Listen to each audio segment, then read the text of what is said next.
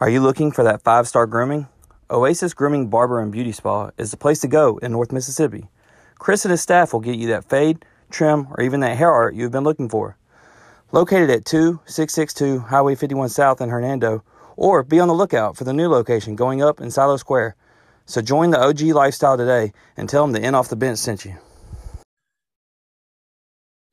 All right, boys. So I've struggled with pain.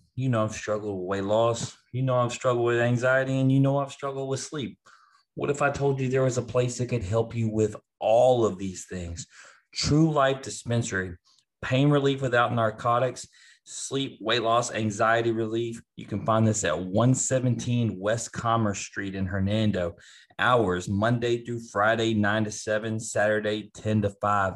So check them out and get your life turned around.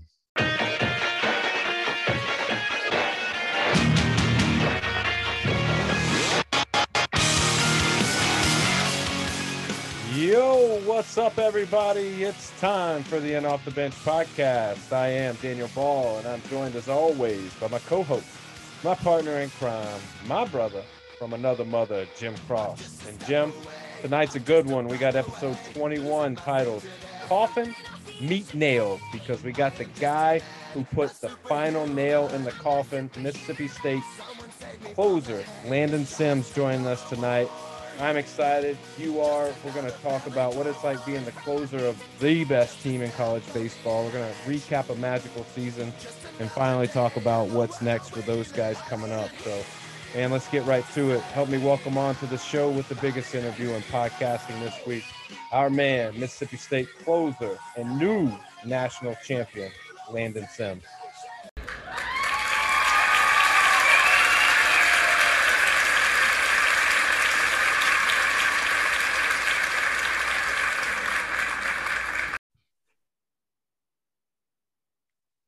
All right, Landon, my man, you're in the house. What's up? Just hanging out, I'm back in Starkville after the whole summer circuit, and I'm heading home tomorrow and hanging out with the family for a few weeks. Well, that's good. I'm sure it's much needed and much deserved. It's been a long season, and we hope to, get the best story possible because, and I say the best story, I know we're going to get the best that we can get, but it's just a long, very detailed. You guys had a action-packed year, and leading up to this year there was a lot going on. But before we dive into all of that, I gotta ask, and I heard you guys won. Some congratulations are in order. I mean, I heard you guys won a big game. Is that true? Yeah, it was a little bit of a big game. It was pretty important to the Mississippi State fan base, I think. Yeah. Well, on behalf of the In Off the Bench podcast, man, we follow you guys, and before we get started, we want to congratulate y'all and just thank you. And Jim will get into the story and why it's so memorable and special, and why it really touches him. But it's an absolute honor to have you on, and you're larger than life to us two guys. So we appreciate you. Yeah, well, thank y'all for having me on. I'm excited. All right, so I gotta ask, and don't kill the messenger here, but what's the deal, man? I've heard from multiple sources, and you're certifiably insane. Like you got some anger issues, you got some anger problems. Like, what's the deal? I don't know. It's different when I'm on the field than when I'm off the field. I'm sure Hootie would say different, but he knows how to get under my skin pretty good. Well, I'm not going to confirm nor deny that Hootie was the one that asked me to ask you that, but oh yeah, I don't doubt it at all. He likes to mess with me a lot, and I like to mess with him. Yeah, I think people don't understand like the mentality you got to have as a closer, man. You got to be a little crazy sometimes. You got to have a little. Oh yeah, definitely. You got to have a little off kilterness in you. Yeah, but, you got to be able to flip the switch a little bit. Yeah, but prior to that, man, let's take me back. Little Landon, man. Like where's little Landon from? Where did he grow up? What was family life like? So I grew up in Cumming, Georgia. It's about 45 miles north of Atlanta. I grew up with an older sister. Both she was a gymnast her whole life, so sports were a really big thing in our house, with my mom and my dad. They both played sports growing up. But ever since a young age, I just everything that we've done, sports have been a really big part of all of that. You talk about sports being a big part. What sports were they? I mean, was it obviously it was more than just baseball? You said your Yeah. dad played, your mom played, your sister was a gymnast. So was there any influences there to play other sports other than baseball? Yeah, I played football I played football from age 6 to my senior year of high school. My dad didn't want me to play very, very much. He wasn't huge on me playing football, but um, one of our family friends convinced him to let me play. And, for a while there, football was my favorite sport. And then, as I got a little bit older, I started to love baseball a little bit more. And I realized I was a lot better at baseball than I was at football. And the future was probably in baseball. I'm not playing defensive back in football, but no, I've played, baseball since I think I first started at like 3 or 4, something like that. I mean, since I could walk, I've had a bat or a ball in my hand from what I've been told. And then, football was the fall sport, and baseball was the spring and summer sport. Yeah, so as a kid, starting very young at 3 or 4, and then you kind of progress through high school. I mean, are you the best athlete on the team? Because like I picture it as like the last memory of you being on the field was you're winning a national championship. But like if I picture you as a kid, I'm like that guy is probably the best player on the field. Like was that the case, or was it a kind of a you kind of got better as you went, or you had to grow into the body? What was the case? We had, like, when I was younger, we always had like a really good team. We had a pretty core nucleus of really good baseball players. But no, the growing into the body thing, no, I was always big. When I was always the biggest kid, and then now I'm like 6'1", so everybody's past me. But um, I was like the biggest kid on my baseball team, football team. I actually stood out more on the football field through elementary school and middle school than I did on the baseball field. Let me ask you this, man. You mentioned baseball and football, but I gotta ask because I'm not gonna throw any names out there for this one, but there are some guys on your team that think that they were hoopers, and Oh they yeah. they still think that they're hoopers, and I just had to shut one down. So was basketball a thing for you, or you kind of steered away from So basketball? I played 1 year of basketball in the seventh grade, and I played like I was playing football. And I can't shoot worth a lick. Like I like terrible shooter. Like basketball was not my sport whatsoever. So I played 1 year, and I was like, all right, like this is kind of just not a waste of my time, but it was fun. We won the county championship or whatever in middle school.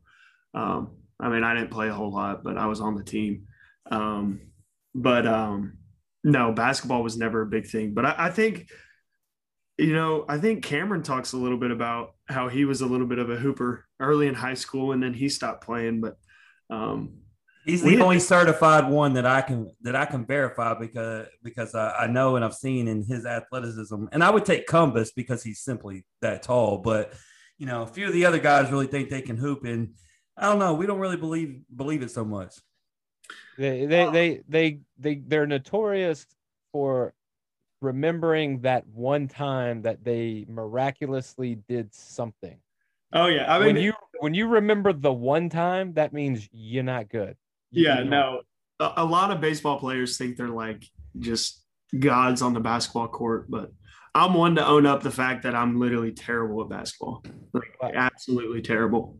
I can respect that, and I appreciate your honesty because there's some guys on your team that are not so honest. Hey, Daniel, they're not as bad as the Tennessee guys. They all said they could hoop, and then we had it get completely shut down by one of the later guests that said none of them can hoop. That's right. So, yeah, no, and everybody on the team that's like seen me play basketball would be like, yeah, there's a big possibility I'm the worst hooper on the team, like by a long shot. He's like the Fulton Reed. He's the enforcer. They just put him out there and just kind of knock bodies around. I can see that. Yeah, I was bigger. Like I said, I was bigger than everybody in 7th grade too. So like if we needed somebody to go in and play deep, I actually started a few games to do the tip off, and then like coach called timeout immediately. Yeah, no, I would get subbed out immediately. Don't let him dribble. Don't let him dribble. No, I can't. And the weirdest thing is I can't dribble with my right hand. I can only dribble with my left hand. I don't know why that is, but because you're not a basketball player, and it's okay. It's okay because you know what you are good at? Baseball. I try and be good at baseball. Man, well, there's no change in my mind on that, and as we talk, like hopefully, we'll get that humbleness out of you because you deserve a lot of accolades, man, and you are a stud. But going back to growing up, as a kid, you're a big kid. You're one of the biggest kids on the team. Are you always a pitcher? Were you a position guy? Did you hit the ball a little bit? I didn't I pitched a little, like everybody pitched when like from 8 to 12 you were 13 you whatever it was. But I was more of a position player when like through those ages, like I was a better hitter than I was a pitcher. And then when I turned 14, I started throwing harder than everybody. Just like out of nowhere. I just like I'd always had pretty good arm strength for my age, but like I took off a little bit in the velocity standpoint. And then that's kind of when I realized like if I was going to continue to keep throwing hard and have good velocity, like pitching was probably going to be the future. But I wasn't, like most pitchers will say they were good hitters in high school or whatever. But I mean, I think I was a pretty good hitter. I think I was like a career like 330 hitter in high school. Hit like I think it was like 17 home runs, something like that in high school.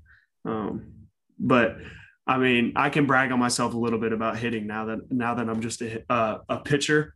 But if I had to face some of these dudes that our hitters face, like they would embarrass the crap out of me. Daniel, I got it, dude. We always want to do a live stream based upon these conversations. Dude, Cam was an amazing pitcher in high school. Let's let Cam take it back in the day. We'll let him pitch. We'll let Landon hit. We'll go live stream. We'll see what happens. I mean, I'm down for it. Like, I'll do it. So, I'd pay to see that. Actually, I think that'd be interesting. I'm sure there's a lot of other guys that'd like in on that action too. But yeah, I think there would be a lot of pitchers that would love to hit off of some of the position players. So, you talk about being able to throw harder. Around age 14, you start. Obviously, I'm assuming you're playing travel ball. Mm-hmm. As well, you get put on, or you make the Team USA under 15 team. Was throwing hard the reason you made that team, or was it hitting? Was it the whole package? It was just pitch. I just pitched on that team. I had for the trials or whatever, where they bring in 40 guys and then they cut it down to 20 for the national team. I went in and I hit too, but they just took me as a pitcher. So how hard are you throwing the ball then? Okay. So when I was 14 that summer, I topped out at 88. I think 15U, it was like 90, 91, maybe 92. Like top out. I mean, I'd probably sit around like 88, 89, 90. He says that so casually too. No, I was God gifted me with a really good arm at a young age, and thankfully I've kept it up to this point. Hopefully, I'll hit triple digits one day. Who knows? But no, it was when I was younger. Like if you threw hard, like nobody was going to hit you. just because nobody, like at age 14, 15, just because nobody had seen that velocity like ever before, because there's such a big jump from like ages 13, 14, and 15. Absolutely. So you're now in high school at this point in time. What high school are you playing for? South Forsyth High School. And you were a multi-sport athlete up until your senior year. You're two-time All-Region in football, three-time All-Region in baseball, and you were region, pitcher of the year twice. Um, Given all of these things, like how do you just give up football? Talk me Well, through I that. played football my senior year as well, Okay. but Okay. I mean, going into it, like I almost didn't play my senior year, just because the summer circuit with everything with baseball going into that year and it being a draft year, um, like it was hard for me to, um, kind of just by the time like August, well, mid August came around, like just shove baseball to the side, when it was such an important year. But football was like such an important sport for me. Like the mentality y'all see on the mound a little bit. Well, a lot of it has come from like it comes from a football mentality. Um, So if and someone charges the mound, you'll be ready. oh yeah, 100%. Unless I mean, like a lot of people are bigger than I am now, like taller. I mean, I'm a pretty wide load, I guess. Um, but like if somebody's like 6'5", I'm not sure what I'll do. Hopefully somebody stops them before they get to me, but I don't know if that's happening. Now, what happens is your boy behind the dish, Tanner's going to throw that ball back to you as quick as possible, and that's going to stop anybody dead in their tracks. Oh yeah, Because I mean, 90 plus from 66 inches hurts. yeah, 90 plus from 30 to 40 feet, you're going to hurt somebody. So, yeah. I mean, I'm moving the other way, and I'm sure that, and I usually, equate it to where I'm from. I live in Florida right now, and there's a lot of guys that are, the single sport athletes, and they end up burning out, hurting themselves, or they're just not like they don't have that athletic fire in them that you would see with multi-sport athletes, and I feel like what you're saying is that football helped, ignite a fire in competitive side that, was easier to take with you into the baseball whereas you don't have to like develop that. You already have that. Um, so I can see where playing football like helped a lot. Was there any doubts or any thoughts in your mind where, hey, I wish I would have, spent a little more time on the football side and not as much on the baseball, or was at that point in your career as in your senior season, like baseball's the ticket? No, there wasn't any doubts. I committed to Mississippi State when I was a sophomore. So like I knew football, like nothing was going to happen after high school. Um, but I always think about, if I hadn't played baseball, like, what kind of career or where I could have taken myself on the football field. Um, just I think naturally everybody thinks about that, but like I really really enjoyed football. Like I said earlier, like shoving baseball to the side a little bit my senior year when that was such an important year. I think that just goes to show how important football was to me, and just the camaraderie that it brings. And uh, there's a bunch of life lessons too in the game of football, just like the game of baseball. Absolutely. Do you think that committing early to Mississippi State gave you a little bit of leeway to kind of like, take a step back from baseball a little bit? Yeah, a little bit. That was an extremely, extremely stressful time. Like the recruiting process, like it starts so early now with everybody. Like I was a 15-year-old kid, like making a life decision. Um, like I had like thinking back on it now, like even being a 20-year-old, now, like, I mean, like there's some really big decisions, and I had to make like the decision of a lifetime when I was 15, obviously it was just a verbal commitment, but me and my parents, we just sat down before I committed, and we said, if I'm going to commit this early, I'm going to keep my commitment. And you know, the only way that I could change the commitment was if there was a coaching change, and there actually happened to be a coaching change. But I stuck with the commitment, and I'm really happy I did. But I think it did allow me a little bit to take a little bit of a step back and kind of enjoy the game a little bit more, because when you're that age, everybody's trying to get offers, end up committing to a school, do this and that. But like at that age, it's the game's supposed to be fun. Like, it's always supposed to be fun, but when it gets stressful like that, and you're putting a lot of stress on yourself as a 15-year-old kid, wanting to impress the college scouts, like the college coaches, every time you go out and you play, it's a lot. And I feel for those high school kids right now that we're having to go through the dead period with COVID and everything, because no college coaches could go out there and watch them play. So they were having to, post everything on Twitter and do this and do that. And there's a lot that you can't see, if you're not there. Like, everybody can watch a home run hit, but or throwing 95, but there's a lot of other things that go into being a good baseball player and catching a coach's attention. But that's one good thing about an early commitment. One of your teammates missed basically his senior year with Cade Smith, but he had already committed. So that is the one good thing about early for any of those who did that when COVID did come. Right. Yeah. No. And it's funny you say that. Like, I feel I can't imagine if I would have missed my senior baseball season, just because it's, I'm sure, everybody that's at Mississippi State, they were on the varsity team as early as they could be. And, not being able to finish out that last year, I feel for all those guys. I mean, I'm almost 37, and I feel like I could edit a highlight reel and get into college if given the opportunity. Like, I could hide a lot of flaws. Yeah, it's like, yeah. I hope it doesn't end up hurting the college game, and like, kids end up in the spots they're not supposed to, but everything works out the way it's supposed to anyway.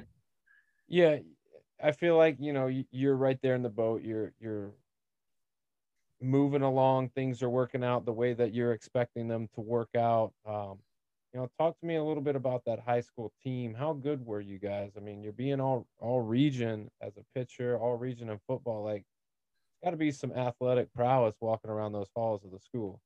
So the football team was actually always better than the baseball team. We only made the playoffs once in baseball when I was in high school, and I played on varsity freshman year through senior year.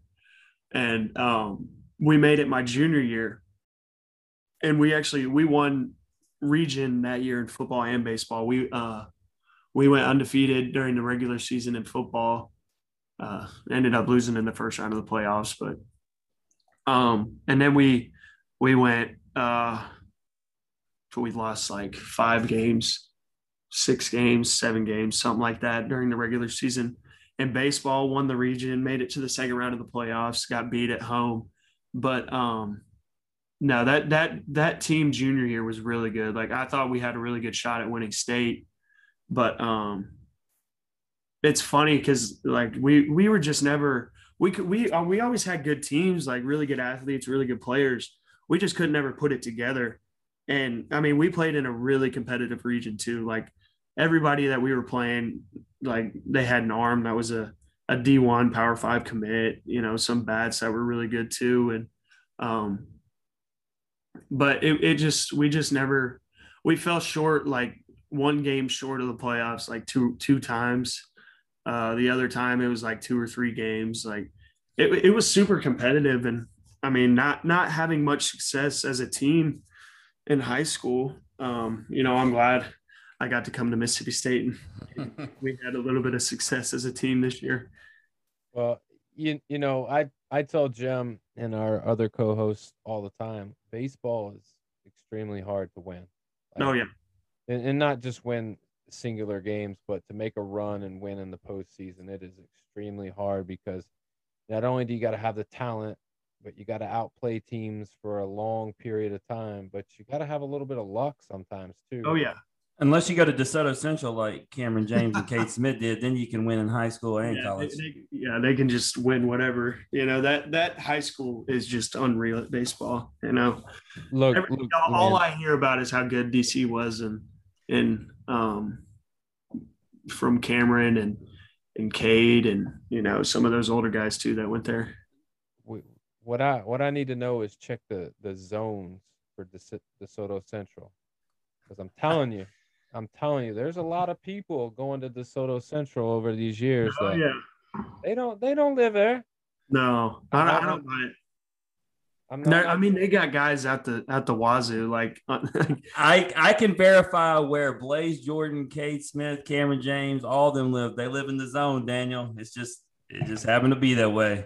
Now they might have moved there to go there. That's a whole different story. But they're in the zone. But that school, Landon, I tell you, man, that's how I became a fan of y'all and those guys. I lived in the neighborhood across the street from the high school. And I actually miss Austin Riley and all of them play, right? I didn't even realize how good, and Keegan James, and how good that team was. And then I got an invite like the year after they won the state title. And I find out like that the best team in the state is right across the street from my house, and it's just a $6 ticket. And then next thing you know, I'm watching, and that's how I got to watch all those guys develop. But yeah, DC just puts out talent like unreal. But yeah. On the high school football thing, I wanted to tell you, because Daniel played baseball and football, and you were talking about how one was good and one wasn't. Well, he played both sports. I didn't. And for him, luckily, our baseball team was phenomenal. Our football team stunk. And so I was on the I never won anything train. So luckily, you got to at least be a part of one winning team. Yeah. Well, I mean, it was like football was. We were just a bunch of gritty dudes that, we were really well coached. We ran the ball a lot, like 70% of the time. And we always had a really, really good defense. But it like football is crazy. Like I love the game of football. I loved like nothing. I mean, other than a pack duty noble, like nothing beats Friday Night Lights. Absolutely. So, we talk about the level of talent and really how good you were. I mean, and one of many that were really good at the school. But there was one thing that you said that stuck out to me, and you mentioned draft. Was the draft an option out of high school for you? So my summer before senior year was like I had a really good summer. I got up to 97 that summer. I started, my slider was good that summer. And I thought that after that summer, that there was a good shot that I was going to end up signing out of high school. And then the high school season rolled around, and my velo was down, like my command was, I had double the amount of walks I had the previous year. My ERA was boosted. Like nothing really went my way that year, which I'm glad it worked out that way right now. What do you think it was? What do you think it was? I don't know what it was. Like, I don't want to say it was complacency or anything like that, because I've always tried to be like the hardest worker in the room. But I don't know. I think it was just a combination of everything. I put on some weight before that season, and I think it was bad weight. Looking back on it, and I don't know if it was I wasn't able to move my body as well as I do now, or what, but like everything went wrong that could have gone wrong leading up to the draft in 2019. There's something really to that, Daniel, because Keegan James, he's throwing the best he ever has in his life, and it's because he said he shed that weight. I mean, there's give and take to it. I mean, if you gain weight, you got a little bit more behind the baseball, right? Obviously. But if you lose weight, then there's arm angles and speed to the plate and stride length. There's a lot of things that factor in, like, that might be different. And Right. when it comes to pitching, those little mechanical things at this level that Landon's at now and at the pro level, those little mechanical things are huge.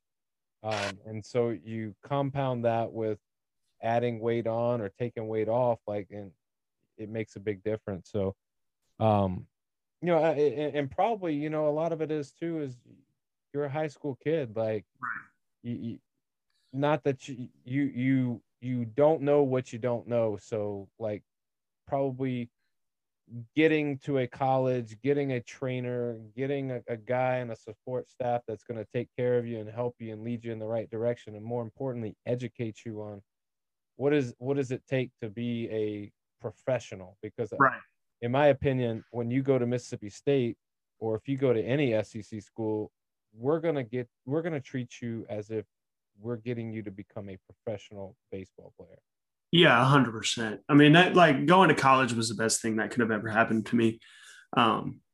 Like, if I would have gotten drafted, I would have signed. I'm an 18-year-old kid going out to Arizona or Florida, living on my own for the first time. Like, using my own money. Thankfully, my parents do give me money every now and again, but like, I'd be living on my own, living off my own dollar. Like, would have never had the chance to get my feet wet. And I've really developed, like, just really, really well since I got to Mississippi State. And like you were saying, I feel like I've got a good grasp on what it takes to be a professional now. And, if that opportunity presents itself, like, I feel like I'll be in a really, really good spot to, be successful, because you just learn so much about the game and you learn so much about yourself, being in college. Like, me now to me compared, or me, that I just botched that. Me now compared to me when I stepped on campus is like night and day, from like a mindset standpoint, and everything else. I know what it takes between, outing to outing, week to week, in order to make my body feel the best to perform at the highest level. Absolutely. So, were there any other schools? I know you verbally committed early to Mississippi State, but were there any other colleges that were even an option for you, or a thought, or was it, I got to go to Mississippi State. That's where I want to go. That's where I need to be. Yeah. Growing up, I would like, I wanted to play baseball at Clemson for some reason. I grew up a Georgia Bulldog, through and through, and they were an option too, but Clemson was an option, Georgia was an option, Auburn, Alabama. Is Clemson even any good at baseball? We obviously know they're dominant in football, but I don't remember ever seeing them in any postseason action. I don't think they made the postseason this year, but historically they have a really good program. They get really good players. They, like, their player facilities are super nice. Their field's pretty nice. Their stadium's pretty nice. They've got good stuff going on over there, but I do think they missed the postseason this year.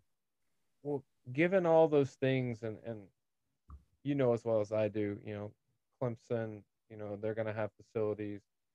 Georgia is going to have facilities. Every school that you're looking at is going to have, like, a lot of really positive things. So what was it about Mississippi State? And I know that you got some input from your family, but why inevitably did you choose to go to Mississippi State? Mississippi State, like, when I was going on my visits, so I didn't even, like, Mississippi State was not even a thought. Like, I didn't even know where Mississippi State was.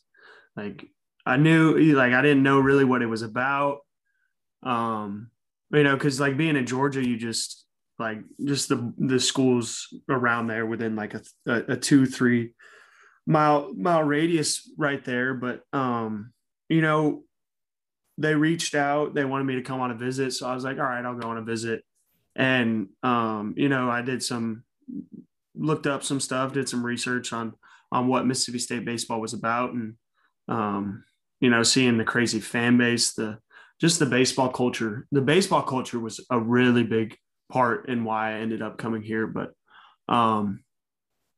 the what they were planning with the new dude, the facilities were like top notch. I mean, and especially now with the new stadium, like now I'm sure everywhere else, like they're doing upgrades and everything too, but I can't imagine many schools having better player facilities than we do right now. And, we got the Palmero Center. We're in the process of building a new weight room just for baseball.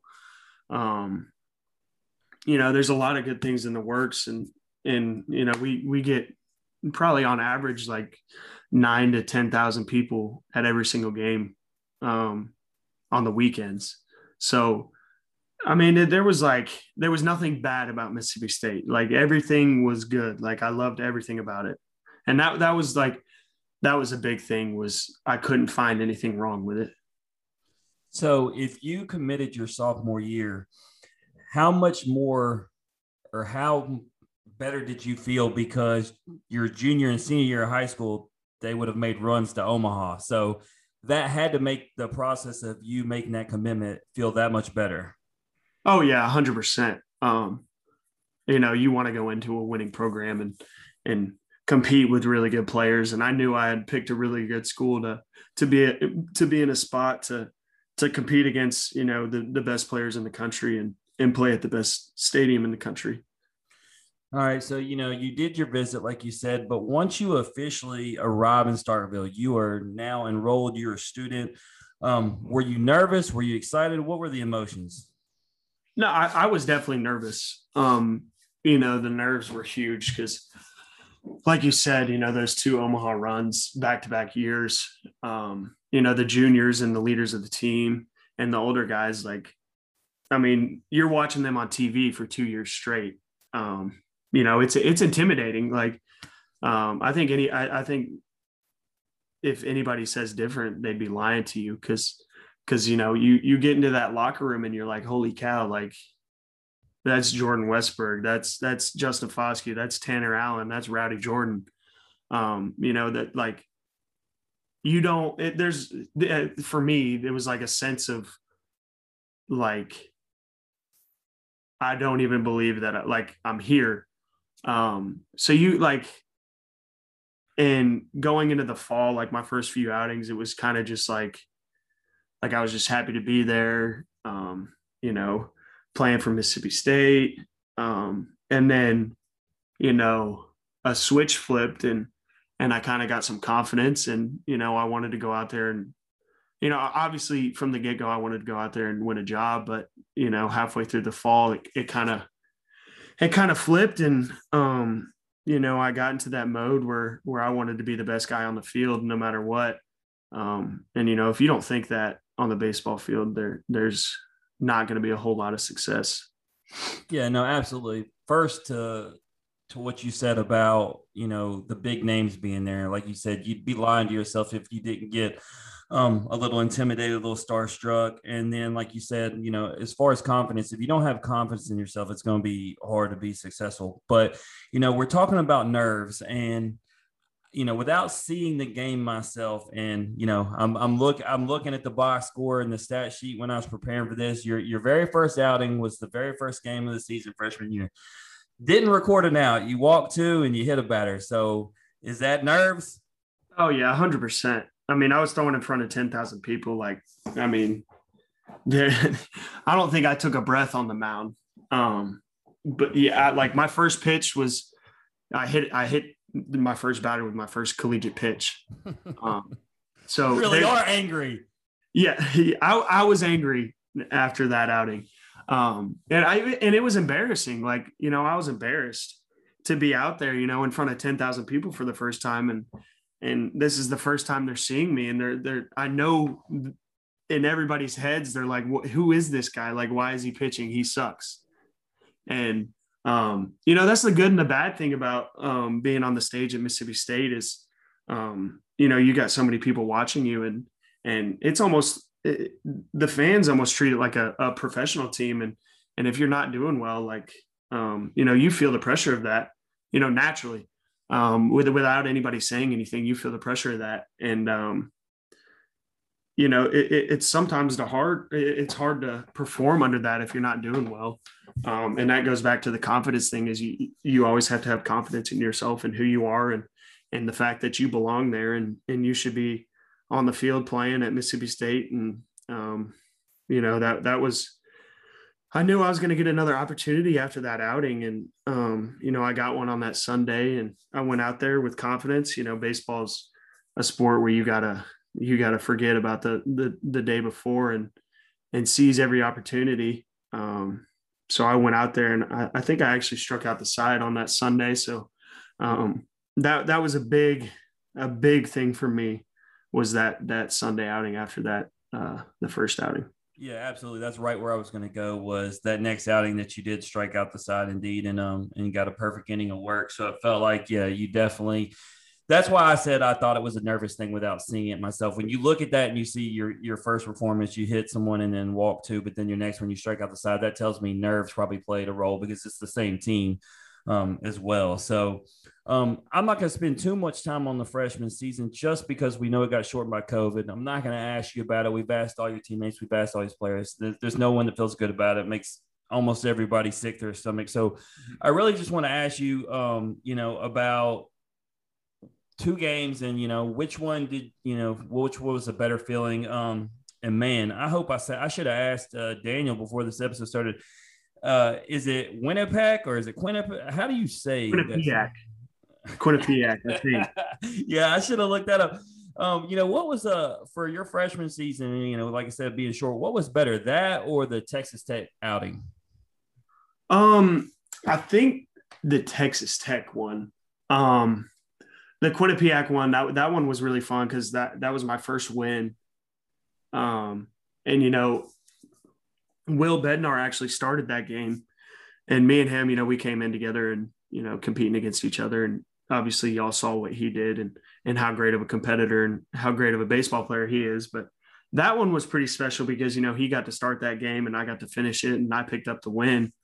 But the Texas Tech one was pretty special too because I came in with the bases loaded and in front of a sold out crowd in Biloxi, but I just had a sense of calmness when I was on the mound there, and I carried that with me into this season. And it's actually funny because I entered with bases loaded in the game against Texas Tech, and that was my last outing last year. And then my first outing this year, I entered with bases loaded as well. But the Texas Tech one was big for me because, they could compete in the SEC with everybody else. So that was like an SEC series right there, just on a midweek, sold out crowd, 7,000, 8,000 people there, how many ever that stadium holds. But that was huge for this year because, I feel like I built off of that success and knew I could do it. But that was really fun too. I struck out a few guys and, we won that game. We felt like we were proving ourselves. And then, obviously the season ended, but that was probably my favorite outing of freshman year for sure. Yeah. So, the season ends, obviously all that stuff happens. Like I said, we're not going to get back into it, but we had right after y'all's Fall World Series, we had Cam and Josh Hatcher on to talk about that. And that was when I think the whole nation just watching y'all, because, that's the best part about when you're on such a loaded team like your team. When you have the Fall World Series, you have 2 full roster teams going against each other that are elite. So you're getting season preparation. All right, man, let's get into it this year. First of all, let me tell you that I was so excited. I had my tickets to go to Arlington to go to Globe Life Field, as you know about the snow, because, Starkville got it too. Man, I have a car that is not made to drive in it at all. Got buried in the foot of snow.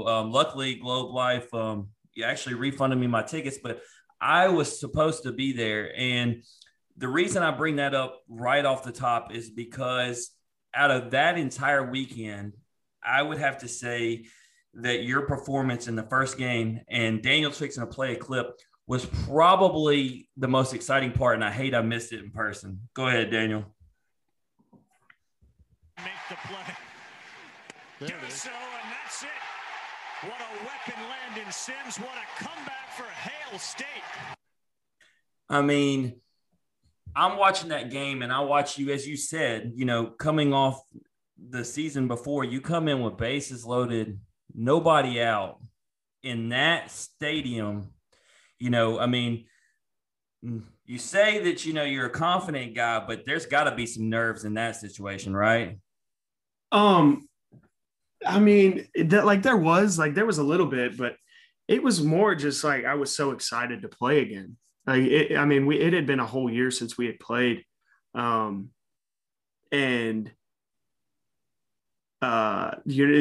probably won't believe this, but when I came into the game, like when I was warming up in the bullpen, I had no idea the bases were loaded. I didn't know how many outs there were. I thought so somebody had gotten a hit and there were guys on first and second, I think. And I thought the guy on second had scored. So I thought it was like first and second. And then obviously, like when I came into the game, I realized that it was bases loaded. But what helped me, and this helped me a lot this year too, is just like focusing on what I needed to do in the bullpen. Just so I don't get caught up in what's happening in the game and, overthink stuff and get myself worked up. But no, I was just so excited to be out there and playing again. Yeah, I mean, I asked, but you didn't look it at all. And as a matter of fact, I mean, you looked absolutely amped, as much as I watched you the entire, I mean, there's very rarely did I miss y'all all season, and you're always pumped. And that's why I always tell you, I mean, electric is the word that defines you, but you were extra amped. And then you come in there and strike out the side. And I swear to you, Landon, I know you're probably not going to remember what the signs and the pitches were, but I don't think you threw anything other than a fastball, dude. I think you just straight blew by all of them. Yeah, it was all fastballs that inning. That's what I'm talking about. Just come out there and straight heat. Yeah, it was all fastballs. But I actually got into 2 3-1 counts right in that inning, and I had to work my way back to strike those guys out. But that's probably why I didn't throw any off speed, just because I was working behind.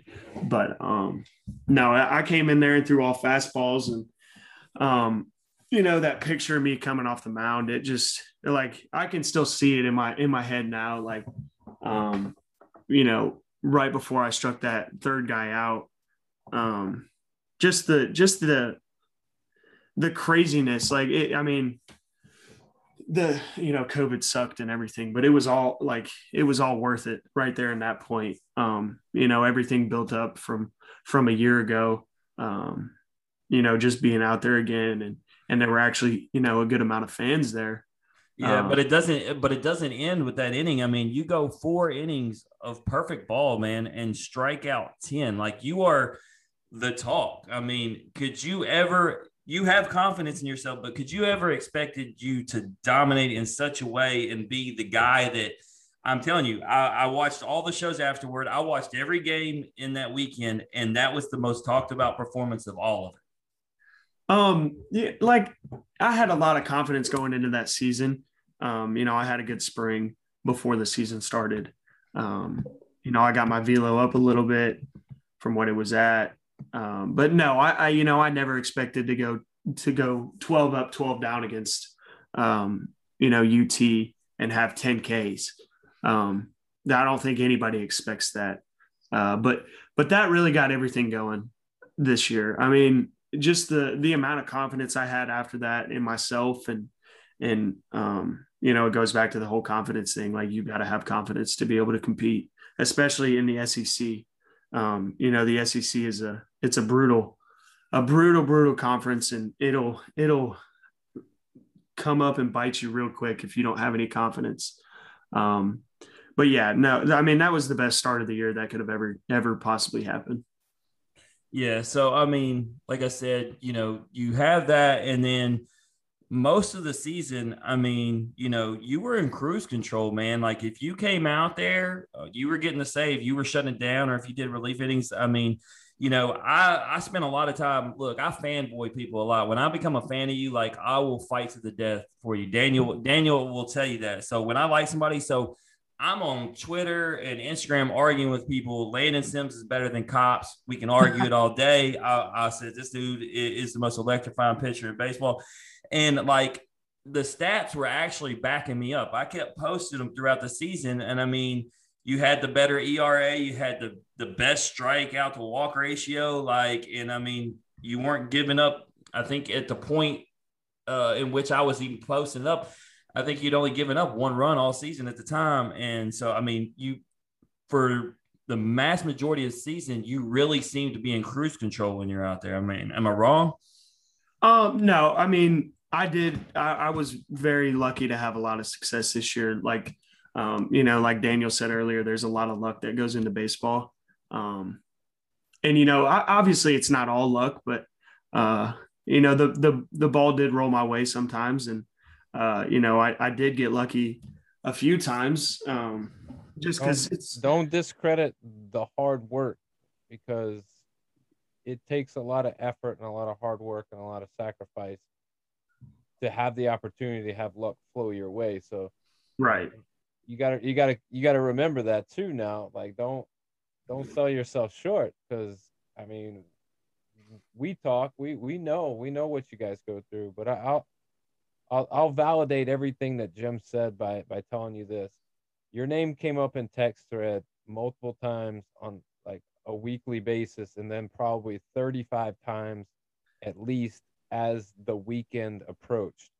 And so I started and I think this running joke started with you, because I just got tired of Landon Sims. And I was like, I get it. Like he's phenomenal. But validate that Randy was on the other side of our host. He's not here. He is a Cops guy all the way. Yeah. So Cops was special this year. I mean, he was unreal. So what I eventually ended up doing with Jim was every time he mentioned Landon Sims, I was like, who's that? or Tanner Allen. I'm like, who's that? Oh yeah. That's funny. That's awesome. But no, Cops this year was unreal. I mean, the season and numbers he put up that's probably the best college baseball season a pitcher might ever put up. Yeah, I mean, when we talk about the SEC, and since you don't mind giving, props to other players, I mean, because we had Taylor Broadway on, who was a guest, and he had an amazing year. We had Devin Fondo.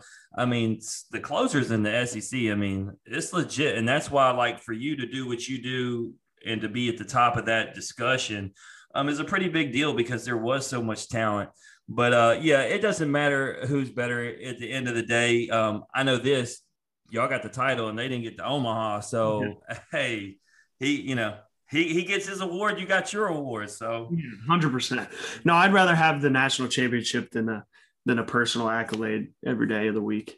Yeah, no doubt. And I think most of our guests would agree. I mean, that's what you went there for. You went there to win a national championship, not an individual accolade. But, everything wasn't good. And be glad that our other host isn't here, because he is a Tennessee fan, and there is an outing that I have to ask you about in the SEC tournament. And I tell you what, it left the door open for him and his Cops argument, because he said, your boy got lit up. What happened against Tennessee in the SEC tournament? It's just a combination of everything. I felt like I had good stuff that day. Back to the luck thing. I feel like, I ran out of a little bit of luck because, to start off the inning, they had, I missed some barrels, but they were still hits. So that's where the luck thing, in baseball, sometimes it won't go your way, but it was just a lack of focus, to be honest with you.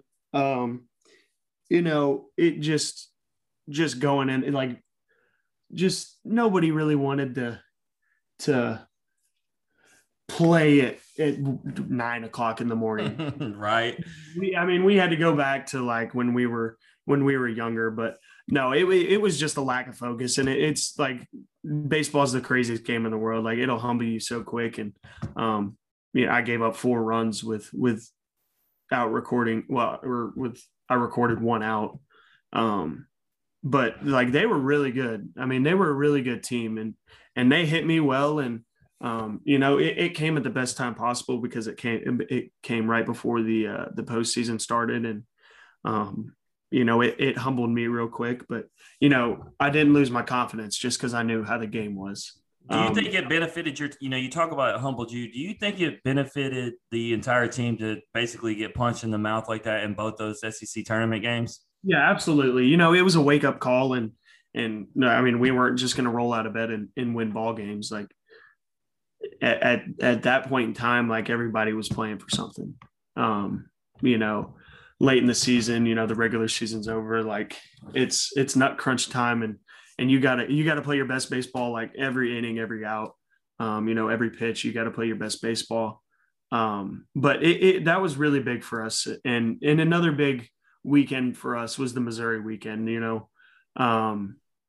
People talk about all the time about how some losses are needed, and those all 4 of those losses in those 5 games, they were all needed, and they played a big part in us winning the national championship, I think. Well, I wasn't going to bring up Missouri, but since you brought it up, that's where I can put the dispute about you being some angry individual, right? So maybe there is a switch that you flip when you're on the field. But I got, we talked after that game, and you took a picture with my son and you signed a ball for him, and then you were with your family.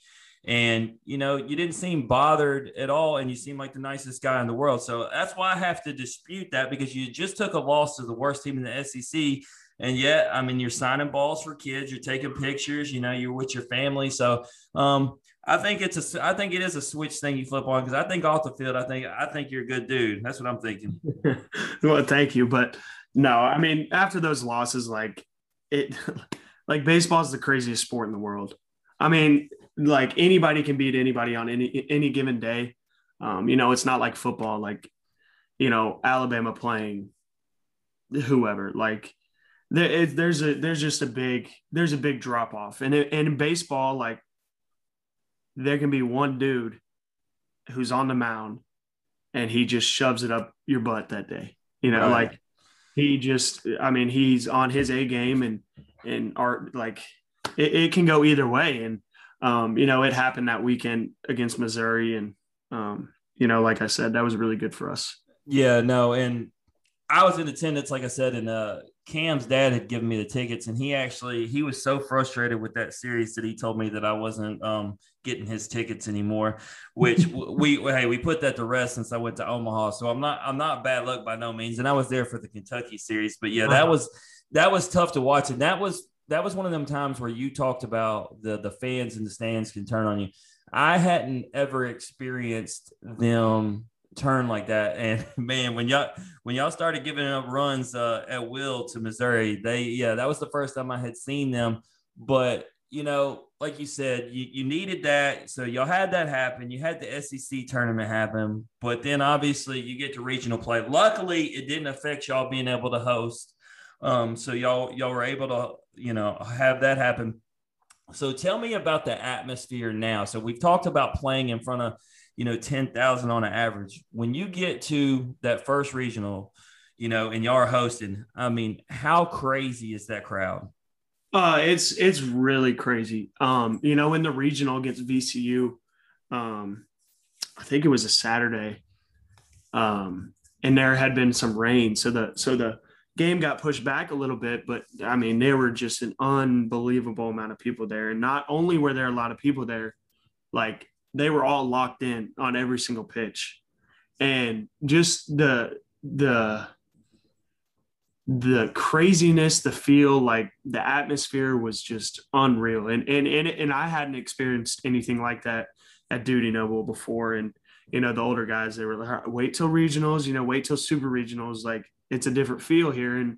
And that's when I first felt it. Like the chills I got were unreal. And it was like the whole entire game I had chills. Well, I believed in the dude effect after that first game in Super Regionals because me and Daniel and Randy are texting throughout that game, and Notre Dame is making mistakes, and that place was crazy, and clearly it showed what it's like when you're playing in a hostile environment in which y'all had set the attendance record. Right. And so you're playing in front of 15,000 people going crazy maroon and white, and it showed there because you had a team who had the least defensive mistakes in the country all of a sudden making mistakes left and right and acting like, they didn't know what to do. So it really speaks to what it's like, with the dude effect. But on the Super Regionals, I have a major bone to pick with you. All right. If you were watching from TV and you weren't there, the commentators were the most obnoxious commentators ever. And Daniel, do you remember why? I mean, that guy for Notre Dame, Kavadas. They thought that dude was Jesus Christ. They were calling him the Greek god. And even though he, for the first 2 games, couldn't get a hit to save his life, they were still talking about him. And so then, Landon, you hadn't given up a home run all season, my man. And you let this dude give these commentators what they wanted. And according to your boy Houston last episode, he said that ball still hasn't landed. NASA might actually have to send a flight out to retrieve that ball. They did. That's why Jeff Bezos went to space. Yeah. They were locating that baseball, man. Yeah, they'll have to get a few of the ones that Hootie gave up this year too. So, Hayden Leatherwood was all over him today, especially the Leatherwood from Ole Miss. I think he gave up 2 that in that same game. Actually, absolutely. I actually was giving grief.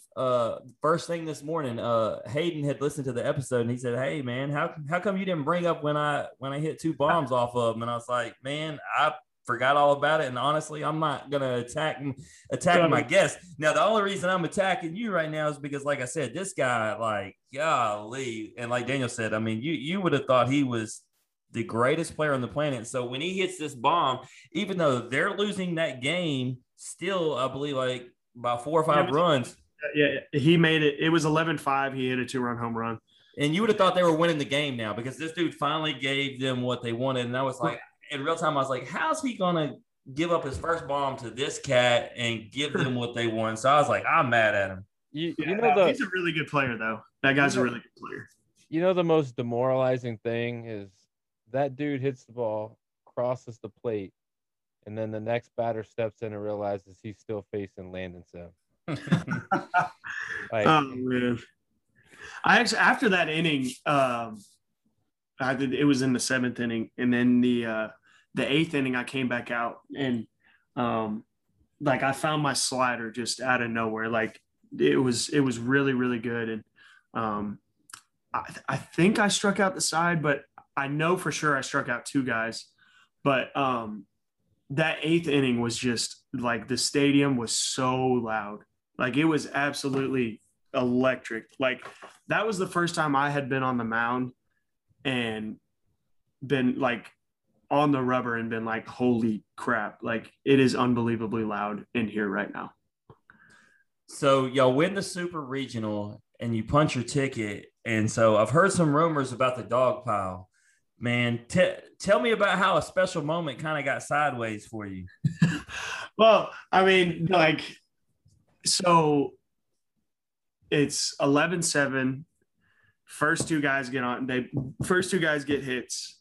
So, I mean, I'm not going to, like, I was a little nervous. I was like, oh man, like this, I mean, I wasn't really thinking this, but it was definitely in the back of my head. Like if I blow this right here, I'm going to be the most hated guy on campus. And so first and second, and then I strike the guy out, and then Kavadas comes up to bat. And just in my head, I was like, all right, I'm not throwing this guy a fastball again. So I threw him 3 sliders and I got him to ground into a double play. And, just because of how high the stakes were, like the emotions were through the roof right there when I got that final out. So, I mean, that was like the most excited I had ever been to win a game, obviously. and punch our ticket to Omaha. And then that got cut short real quick when I felt like I was getting smushed into the ground by about 35 guys. And I was instantly just like, get off. And, like 5 seconds after I tell them to get off for the first time, like I still see guys jumping on top. So like, I was down there miserable for a few seconds, but once we cleared that, everything was back to good and normal. Well, the good news is because you played football, you know what the dog piles are like then, and it's usually with opposing players, and it gets a little rough under there. So at least you ain't got nobody punching you up underneath. Oh yeah. It gets rough on the bottom of the dog pile in football. So I got to ask you a question that wasn't planned on this podcast because it just came through to me via text. Greg James wants to know how you're so good at baseball that he is cleaning your apartment's carpet tonight. Oh man, I don't know how I got worked into that, but I'm glad he could do it and I didn't have to. That guy is something special. I ask Cameron all the time, who's more popular at Mississippi State, you or your dad? He's like, my dad, easily. And anytime I'm out there, out there talking to you guys, or my son's getting autographs or pictures, he knows it. He knows everybody, and now he's out there cleaning apartments. So yeah. Mr. Greg knows everybody. You ought to be cleaning his floors for punking out and not throwing that dude another fastball. Oh man, my heart hurt a little bit to hear that. 3 sliders, and were you afraid to throw him another fastball? No, I wasn't afraid, but if he was going to beat me, I was going to let him do it hitting another pitch than the one he just hit 500 feet. I'm okay with it. He did what it took to win, Daniel. Hey, if you feel that way, like I'm all good with it because we won, and I got him to ground into that double play. Absolutely. All right, so Daniel talked about how meaningful it was for me to watch you guys, and I was really on the fence about going to Omaha, right? And Greg was one of the main guys. Daniel was one of the main guys. They're like, this is a once in a lifetime experience that you can do with your son. My son's 9. He's been on the fence about playing baseball again. And so, I took this opportunity, and we were going to go there, and we were going to be all in with Mississippi State. And so, we went to Omaha. And so before we get into, I'm telling you all my emotions for a reason. I want to know what your emotions were like. And I don't mean like nervous. I mean, like, did y'all go there and like with this excitement, did you have fun, or was it all business? I mean, it was a lot of business. Like, we were there to do the one thing we did. But I mean, we had plenty of time to have fun too. Like, I mean, we had a day off in between every game. Didn't want to do too much on our feet. And it was unbelievably hot. Like, it was just stupid hot out there. I can only imagine. I was hot watching. So if you're playing, I mean, I got you. Yeah. But, luckily we played the night game every time. But, no, like, I mean, if you're not having fun doing what we were doing in Omaha, soaking all that up, like, you did it wrong.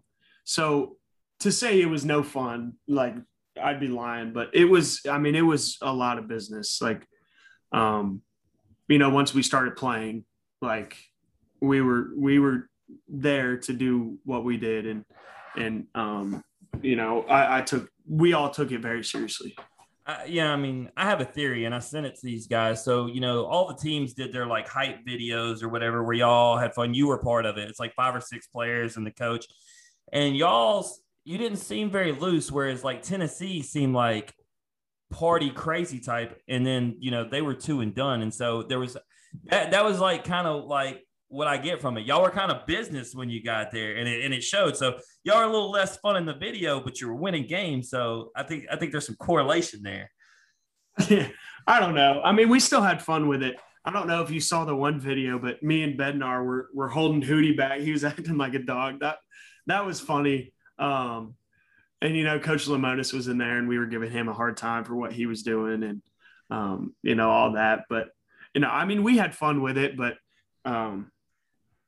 they got you pointing to the watch, what time it is. I mean, yeah. Hey, that's the best part. And man, social media has drove me nuts a lot of the time this year, but not when it comes to you. I think, and maybe that plays a part into why I message Daniel so much. When you're coming in, dude, Twitter blows up with it's Landon's time, it's Sim's times that, like I told you, they'll use any word that's, electrifying, throwing smoke, whatever. Like people get excited, dude. Landon's coming in like, let's go. And so in that video, you were pointing to your watch saying what time it was. So it was good. But let's talk about the gameplay. Let's talk about on the diamond.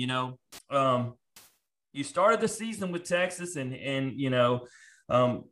that ended up being your next. I believe that was your first pitching was against Texas, correct? In Omaha. Mm-hmm. So you started there, and then here you are in Omaha facing them again. What's the mindset? Just kind of the same thing. Like Will, obviously Will, like he had success throwing fastballs in the upper part of the zone. 15 strikeouts is just stupid. But like I knew because of the outing I had, like they were gonna want to get to me and prove that they could beat me and whatnot. But I just went in there with the same mindset that I had all year. I didn't want to change anything. I knew from prior experience and from Will that I could have success with my fastball up. And, I did in those first 2 innings. And then they got to me a little bit in the last inning. Antico hit that home run off of me. And then I got 2 outs. And then Ivan Melendez, who hit that 3-run bomb to force the, last game before the finals, he put up like a 12 pitch at bat. I don't know if it was 12 pitches, but that's what it felt like, 30 pitches. But and he got a 3-2 hit off of me, and they ended up having first and third with 2 outs in a 2-1 ball game, and I squeezed through right there and got the save. But the mindset didn't change too much, just keeping the same confidence and keeping the same mound presence and whatnot. So speaking of Texas in that first game, I kind of glossed over it, but, I asked Houston about it and we talked about it. I wanted to ask you, I was very conflicted. You got in the rain delay and it was going to be really long. But like I told you, Cade Smith is my boy and he was going to be pitching. So it's like, man, I want to stay and watch. And I told Houston, I remember the time, it was 1:04 a.m. when he got on that diamond and started to throw. But I wanted to ask you the same question I had asked him. How cool was it to see, like, I don't have an exact number, but I told him I venture to say 5,000 Mississippi State fans that stuck around till 1 a.m. and they got as loud as they did, as I ever heard them the entire College World Series. And like, it was cool. Like, just to see that kind of loyalty and willingness to stay and watch you guys. And I thought y'all might pull it out. Y'all ended up getting 2 men on, and I thought there was a chance. Yeah. We feel that constant support from them all the time, but all of them, they came up closer to the field, and we could hear them even louder. And it was funny because there were a lot of Texas fans that stayed around too. And they were kind of trying to outdo each other and be louder than the other, which they were easily the 2 best fan bases by far. Yeah, 100%. The Texas fan base is really good, really proud and deep. But you can't convince me that there's a better fan base than the Mississippi State fan base. Yeah, no doubt. I think the whole state of Mississippi came to the College World Series finals. It was like 95% Mississippi State, 5% Vanderbilt. And like, people say that plays like a factor into how well we do, but like it really does. Like, I'll get to experience it this year when we get to play in Fayetteville and College Station and in Oxford, like of a fan base having majority of their fan base there. And I'll feel, well, hopefully I won't, but there's a little bit of pressure that comes with playing against that, I think. Yeah, absolutely. So before we get into that final game and everything, which, I mean, I guess part of this question does play into that final game, but, we talked to Houston about, getting to watch Will and his success, but I get to ask you the double question. How much fun is it to watch? Because, you've talked about how much you're a team guy, watching Will and Houston have success as a closer, watching them, be able to do so well. I mean, it's awesome. Both of those guys deserve the world. Will getting drafted 14th overall, he deserves every little bit of that. And, Hootie signing that free agent deal with the Angels. He talked just all the time. He just wanted somebody to give him a chance. And he's a really, really hard worker. He worked his butt off in the offseason to get his velocity up. And he did. And he knew if he did that, that there was a good chance he was going to be able to sign a free agent deal. And, that happened. And,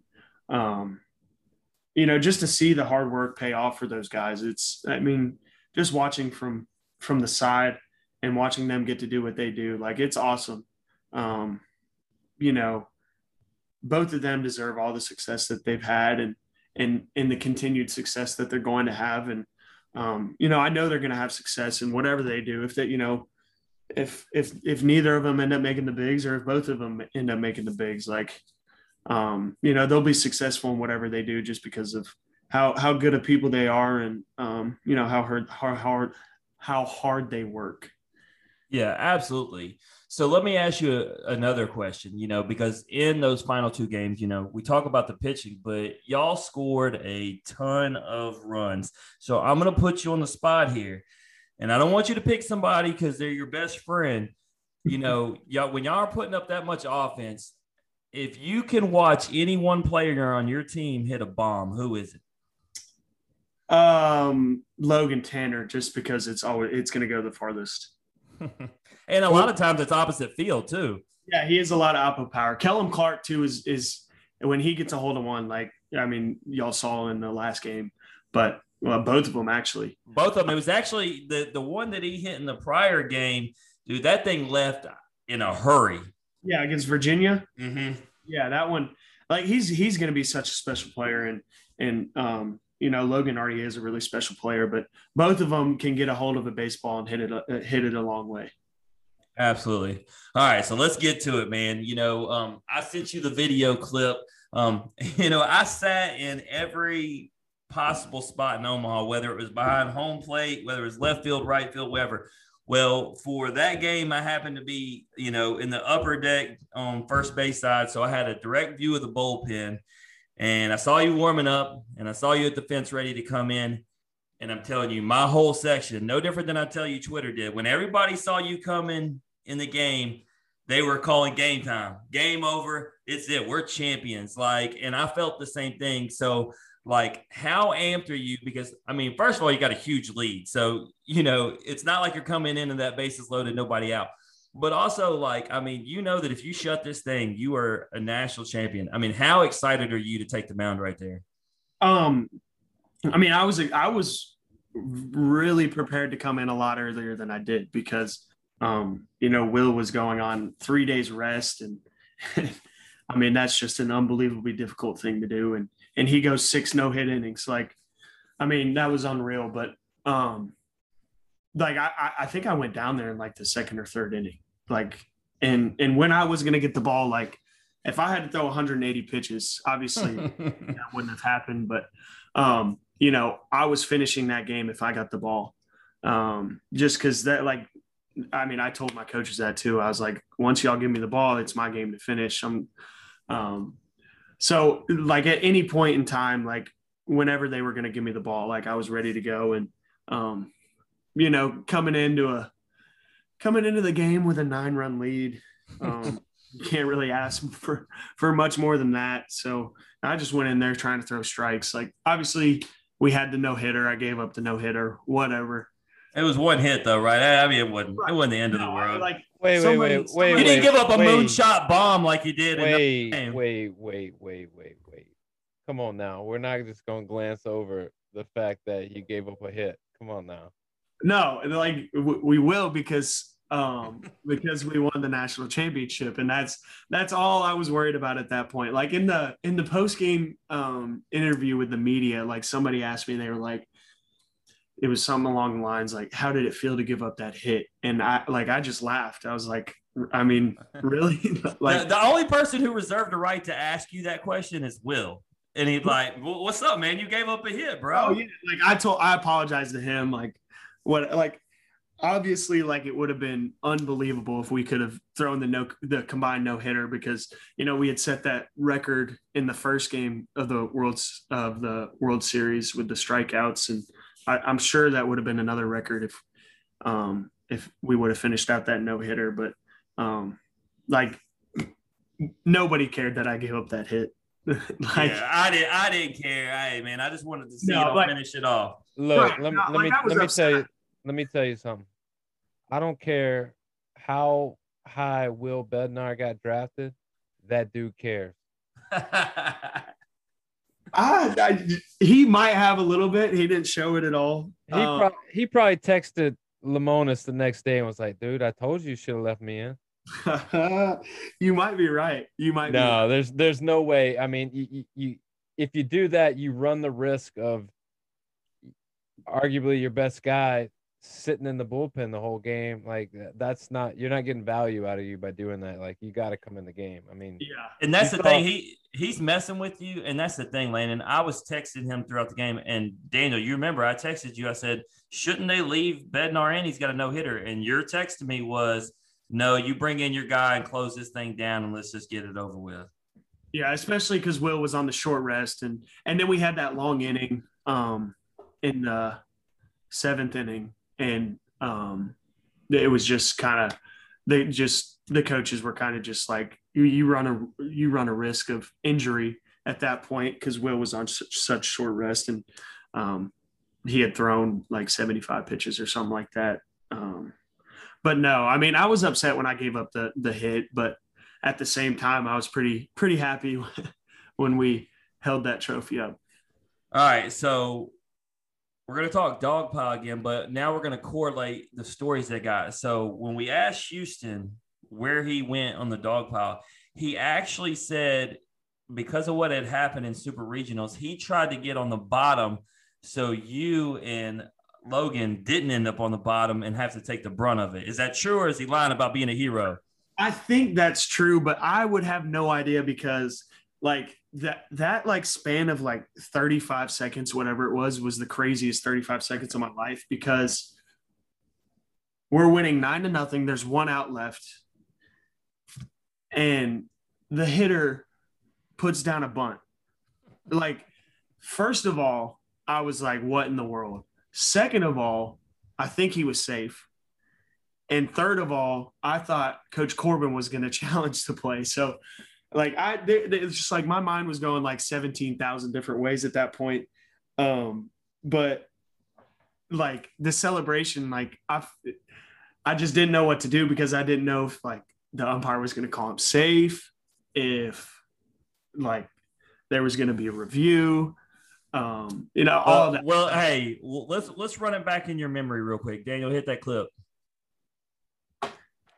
Pushes a bunt to third. James to first. He's out. What a way to end it. And what a way to end a drought. Mississippi State, the national champions, destroying Vanderbilt 9-0. I love that, destroying Vanderbilt.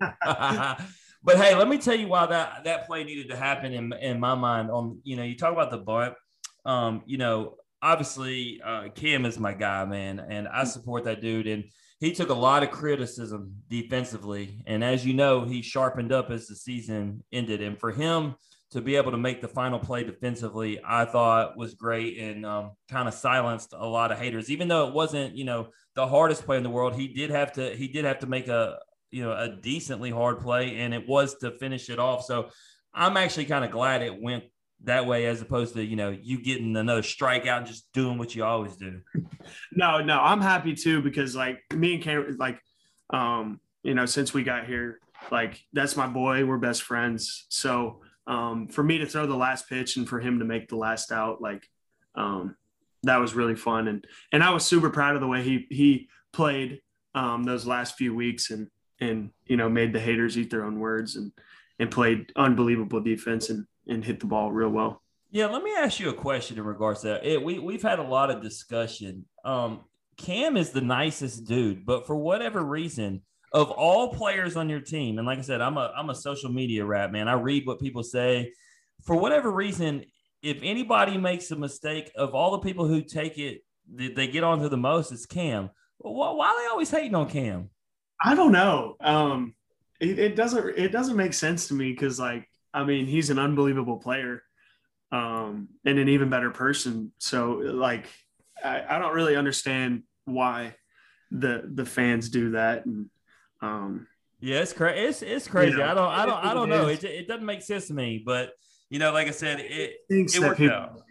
It stinks that people are like that, but people will be like that no matter what you do, good or bad. Well, one more thing I want to, or really two more things. First, I wanted to say once again, solidifying the nice guy thing. Of course, y'all came off a win. I got lucky enough to run into you in the hotel hallway, and the significance of that was my son again. He had his hat. He was really wanting to get it autographed. And, when you're a 9-year-old, so you'd say somebody might say getting the same autograph repeatedly, isn't fun, right? The fact that every time he was at a game, he got your autograph made you a bigger, he was a bigger fan of yours. And so add that on top of the way you play. And so after you had signed his hat, he was running down the hallway and, I'll be honest with you, like Cumbus and Skinner signed his hat too, but he didn't really even care that much. Like he was still pointing to yours.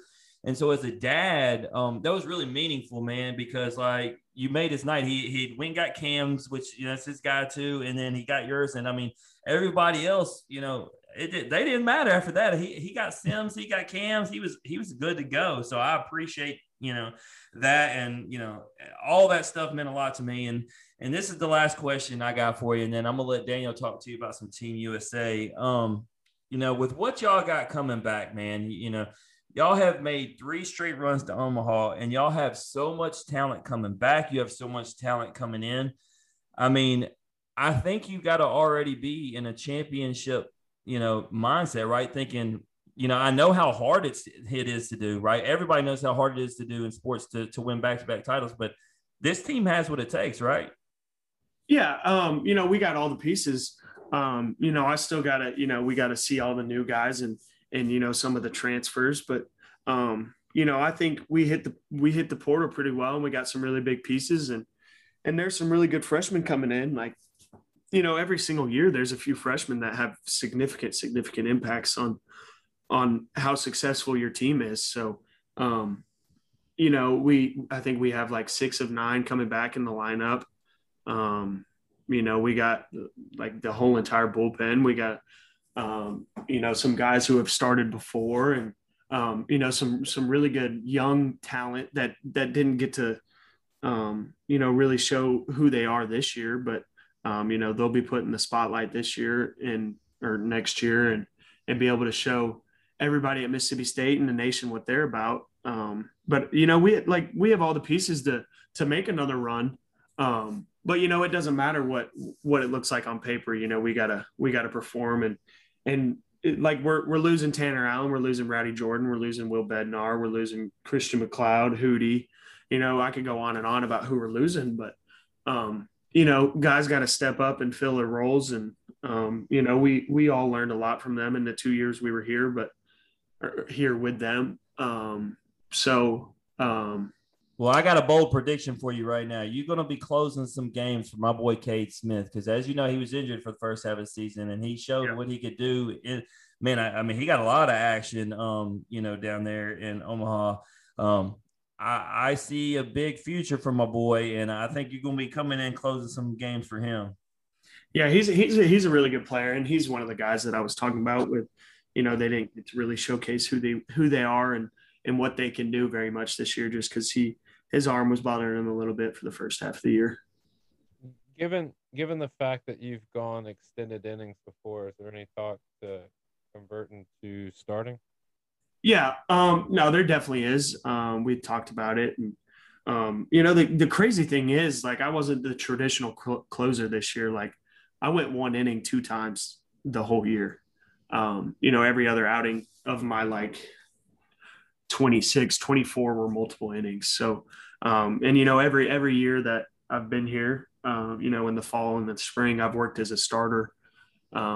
So I think I'll work as a starter again in the spring before the season starts. But we're going to put ourselves in the best spot to win baseball games. And if that's as a starter, that's as a starter. But if it's as the closer, the back end guy again, it'll be that as well. So we'll see. We'll see what happens. But I feel confident in either role.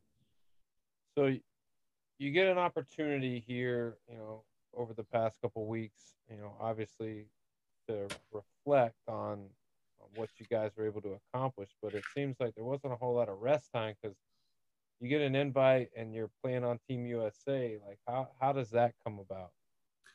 I had known for a little while that I was going to be playing for Team USA. I threw a lot down the stretch in the postseason. That I threw a lot, and there was some thought about just shutting it down after the World Series, but it's a really big honor and a really big opportunity to play for Team USA. So I felt like that was an opportunity I couldn't pass up. So that came about, a couple months into the season. They had talked about, wanting me to go out and play for Team USA. And I got the chance to do that. And I got the chance to meet some really good dudes that, happen to be really good baseball players too.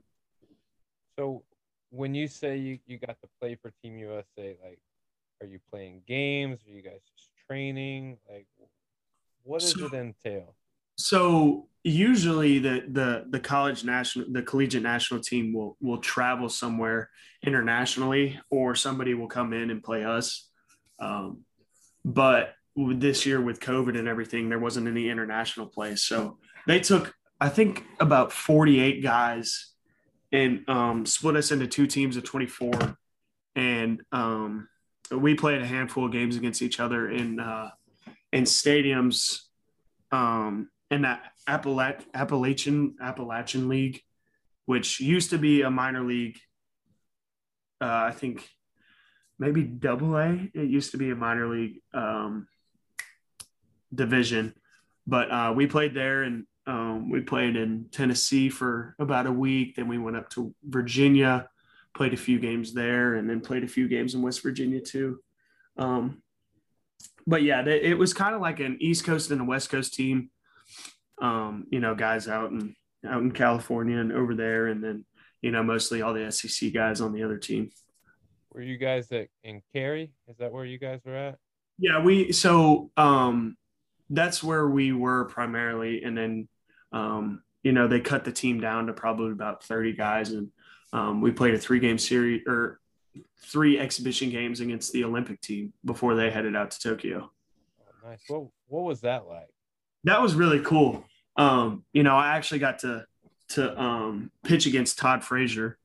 You better have struck him out. No, he grounded into a double play actually.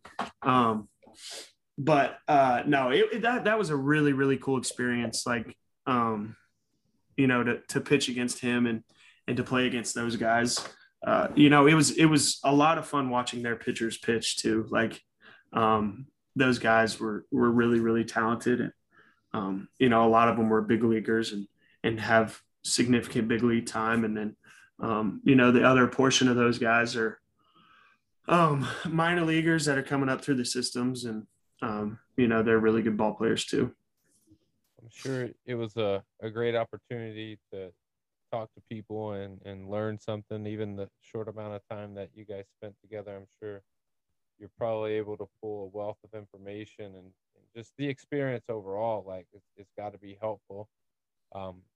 But who was the most impressive guy in that whole experience that you saw or played with? So there's a guy named Gavin Cross. He plays at Virginia Tech. He's not like a huge name right now, but he hit about 450 with 4 home runs in the summer circuit with Team USA. And I mean, like the arms there, like they're no joke. Like everybody throws 95 plus and has a good breaking ball, right side or left side. Like everybody there is a dude. And he just rolls out of bed and has multiple hits every day and hits 4 home runs, led the team in RBIs and led the team in average. So he's a really good player. And I've actually known him for a little while too. So what is it, you reached the top of the mountain. You had a phenomenal season, but you're coming back looking to do it again. And obviously in order to do it again, you got to improve.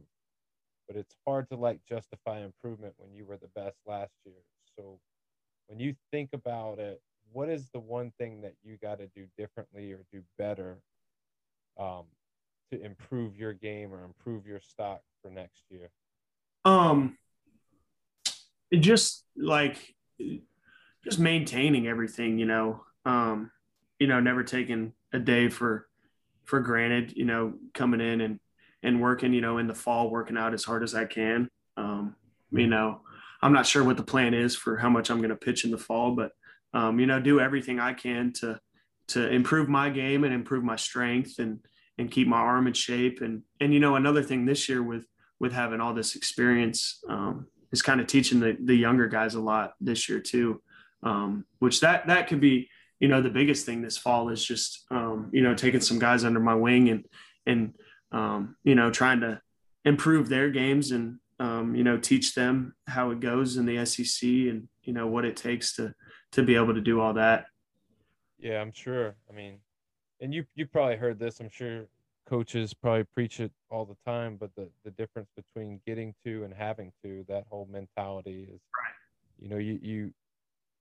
you want the mentality to be like you guys are in a special position, and even as hard as some of the days can be, you get the opportunity to have those days.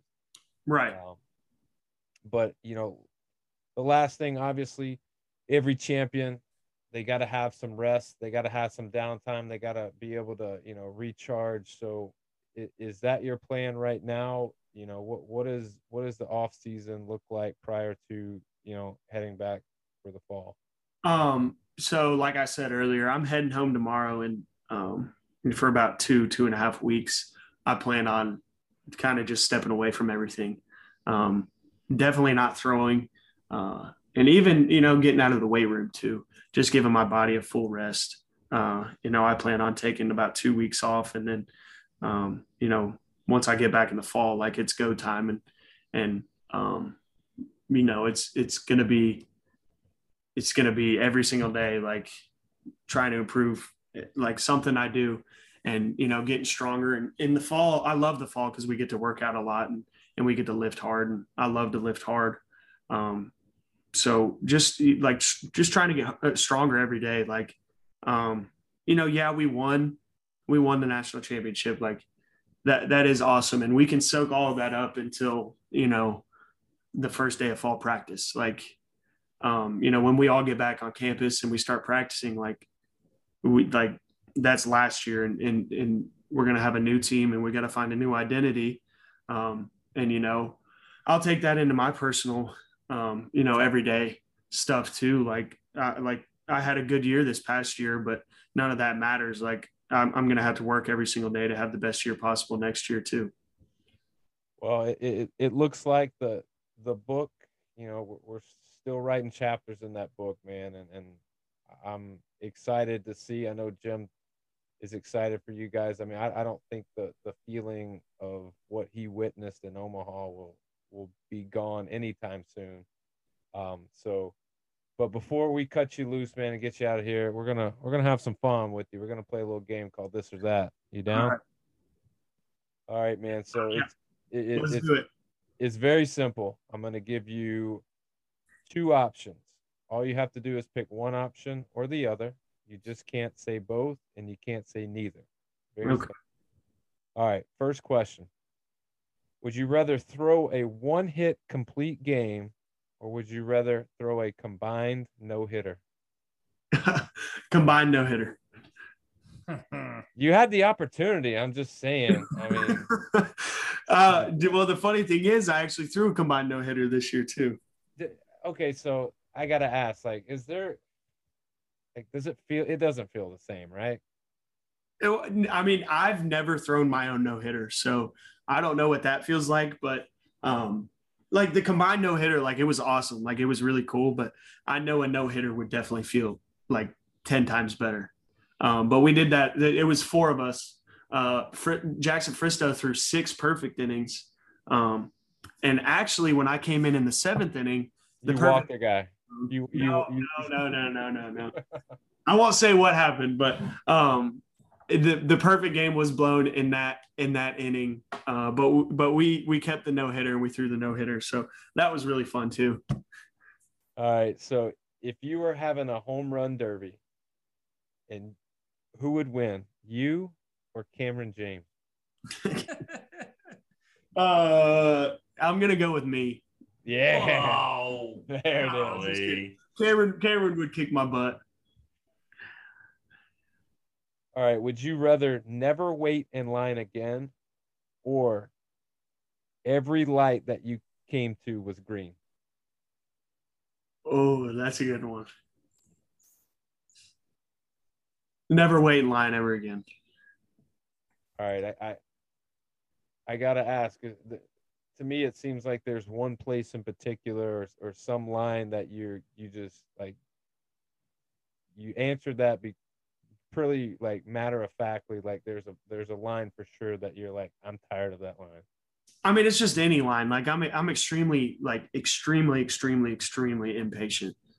So I don't like waiting in any lines. Like if I'm at Chick-fil-A, like I don't want to wait in line. Like I want to go get my food. Or, if I'm getting a drink at the gas station, like get out the way. I just want to go pay for my stuff and leave. Or anywhere. Like no matter the situation, like no lines. Give me my 8-piece nugget meal and let me get my Slurpee and move out my way, right? Exactly. All right. Would you rather teleport or have invincibility? Invincibility. Yeah, make those dog piles a little bit easier, huh? Hopefully I dogpile a few more times in my time at Mississippi State and maybe even after too. Yeah, that'd be nice. I mean, could you imagine like the last play of the game, you guys do a dog pile, they go back and review it, and then you have to do it all over again. See, that's what I was so scared of. Like at the end of the Vanderbilt game, like we were all going to dog pile, and then the umpires are going to be like, "No, hold up, we got to review that." All right. Would you rather spend 5 years in jail or 10 years in a coma? Oh, 5 years in jail, 100%. We knew it. We knew it. I knew you're a 5-year guy. Look, man, this is a long time. I'm gonna tell you this: 5 years is a long time, and a rough 5 years in jail. And I've never been to jail, nor do I want to go. But I'm taking that 10-year nap for sure. Really? I'll wake up and I'll learn whatever it is I missed out on. Well, he's gonna hit him with 97-mile-an-hour fists, bro. Well, I mean, all right. So you're spending 5 years in jail, so like you're gonna have to learn stuff too. So that plays like when you get out, you're gonna have to learn like all the new kinks with all the technology and everything. So I mean that plays a factor too. But like, I mean, 10 years is a long time. Like that's like 5 years is a long time, but 10 years is double the amount. Here's the one thing with the 10 years is that life doesn't stop. Like it continues to move and you're just there. So like you miss out on like, I have a daughter. So like I miss all my daughter's stuff. I have a wife. Like what does she do? Does she go on somewhere and forget about me? Like, yeah, at least you can talk to like, if you have a family, you can talk to your family if you're in jail. Yeah, that's true. I'm sticking with the jail thing for sure. Or you might have a new family in jail. Who knows? Gosh. Hopefully I know Hey, so Daniel, I got breaking news that came across once again, a text from a James family member, but this time it's Cam. I texted him the scenario about pitching to Landon. He said, count him in. Get it. All right. Tell him you'll do it at DeSoto Central so that he feels comfortable and there's no excuses. I got to put him in his habitat, his natural, with all the comfort and everything. And then I can embarrass him on his own field. Oof. Right. And off the bench, we'll commentate it live. It would be fantastic. Yeah. So I'll face him before the home run derby, hit a bomb off of him, and then we'll compete against each other in the home run derby and beat him. Nice. That's what we're going with. All right. If you could, would you rather save one person's life one time, or would you rather know all the government secrets?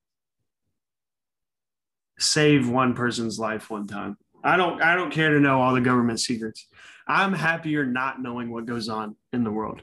You're probably true. I mean, That's becoming the common answer, Daniel. I know it, and I'm the opposite. Like, I wouldn't know who to save, and I would feel guilty. Like, what if you're in a situation where there's two people, but you can only save one of them? Well, see that you didn't say that at first. But that could be a situation that you come across, man. It could be. It could be. Like, so I'd rather not save anybody and just be like, you know what, I don't want that pressure. That's too much. Now, I just don't know. Like, I don't want to know about aliens and like what goes on in the government. Like, I'm happy not knowing about that.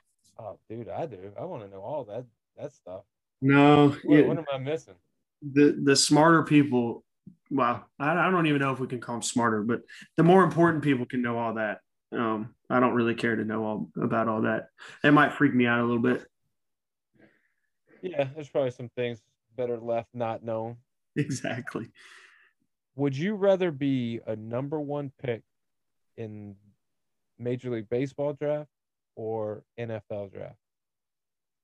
The number one overall. I mean, I feel like, oh man. I mean, who? Oh man. Probably NFL, because like I'm probably going to be a quarterback, and like if I'm the number one pick, I'm going to probably have a chance to start for an NFL team. But if I'm a number one pick in baseball, I still got to go through all I got to go through the minor league systems and do all that. But if I'm the number one pick at the NFL draft, I'm probably going to, have a few chances to play in the NFL for a few years. Very true. Last question, and this is the question we ask everybody. Would you rather have money or would you rather have friends? All right, let me stop you because this was a follow-up question to the question I just asked, because you did choose the sport that when you sign, you make more money. So that's why I asked this question next. And let's go ahead and take it a step further. Notice he said, Daniel, and usually the friends people say friends and there's not even a hesitation. So the fact that there's even a little grunt tells me there's a good possibility he goes the other way. No, I think friends, but like I feel like everybody gives that answer just because they feel like they have to. Like, I mean, at the end of the day, I think friends would be the right answer, but it depends. Like, I mean, if there's like $100 million sitting in front of me and somebody's like, take this, or like, you're not going to have friends. Like you'll make new friends. You can buy friends at that point. Thank you. But at the same time, like at the end of the day, when I'm 85, if I live to be 85 years old, I think having friends would be more worth than having $100 million at that point in time. Look, let me tell you, if somebody put $100 million in front of me and was like, you can take this, but the only stipulation is your friends are no longer your friends. Jim, peace out, bro. I'll see you some other time. It's just like people who ask those questions have never had $100 million in front of them before. So, you know, So look, I'm gonna tell you because we were joking before the episode about Hayden Leatherwood, and we won't talk about what mistake he made. And hey, he told me that he's no surprise that you had the answer because you're the best at everything. So how about an Ole Miss guy giving you a compliment? But he answered that question and said friends with money, and that to me is the best and correct answer. I mean, yeah, that like. I don't think that wasn't an option. It wasn't an option, but he answered it that way. Right. No, that is a good answer. But like at the end of the day, how much money is a friend going to give you? Like, I don't mind picking up my friend's dinner every now and again, but I mean, if I'm going to have to keep throwing money your way, like, I don't know how much of a friend I'm going to be to you. Or like, how much do you give them? Like let's say you put your friend on your personal payroll and you pay them $1 million a year. Like that's basically telling them your friendship is worth $1 million a year to me. Well, look what LeBron James did. I mean, he gave all his friends jobs. Oh yeah, that's what I'm doing. You can have some money, but you're gonna work for it. There ain't gonna be handouts around here now. Yeah, which I'm sure LeBron wouldn't be hurting if he just handed out $1 million here and there, but he'd be all right. He'd be just fine. All right, Landon, man. Anything you want to plug or promote? I don't think so. There's nothing really on my mind right now, but I've really enjoyed this. It's been fun. Yeah, man. This is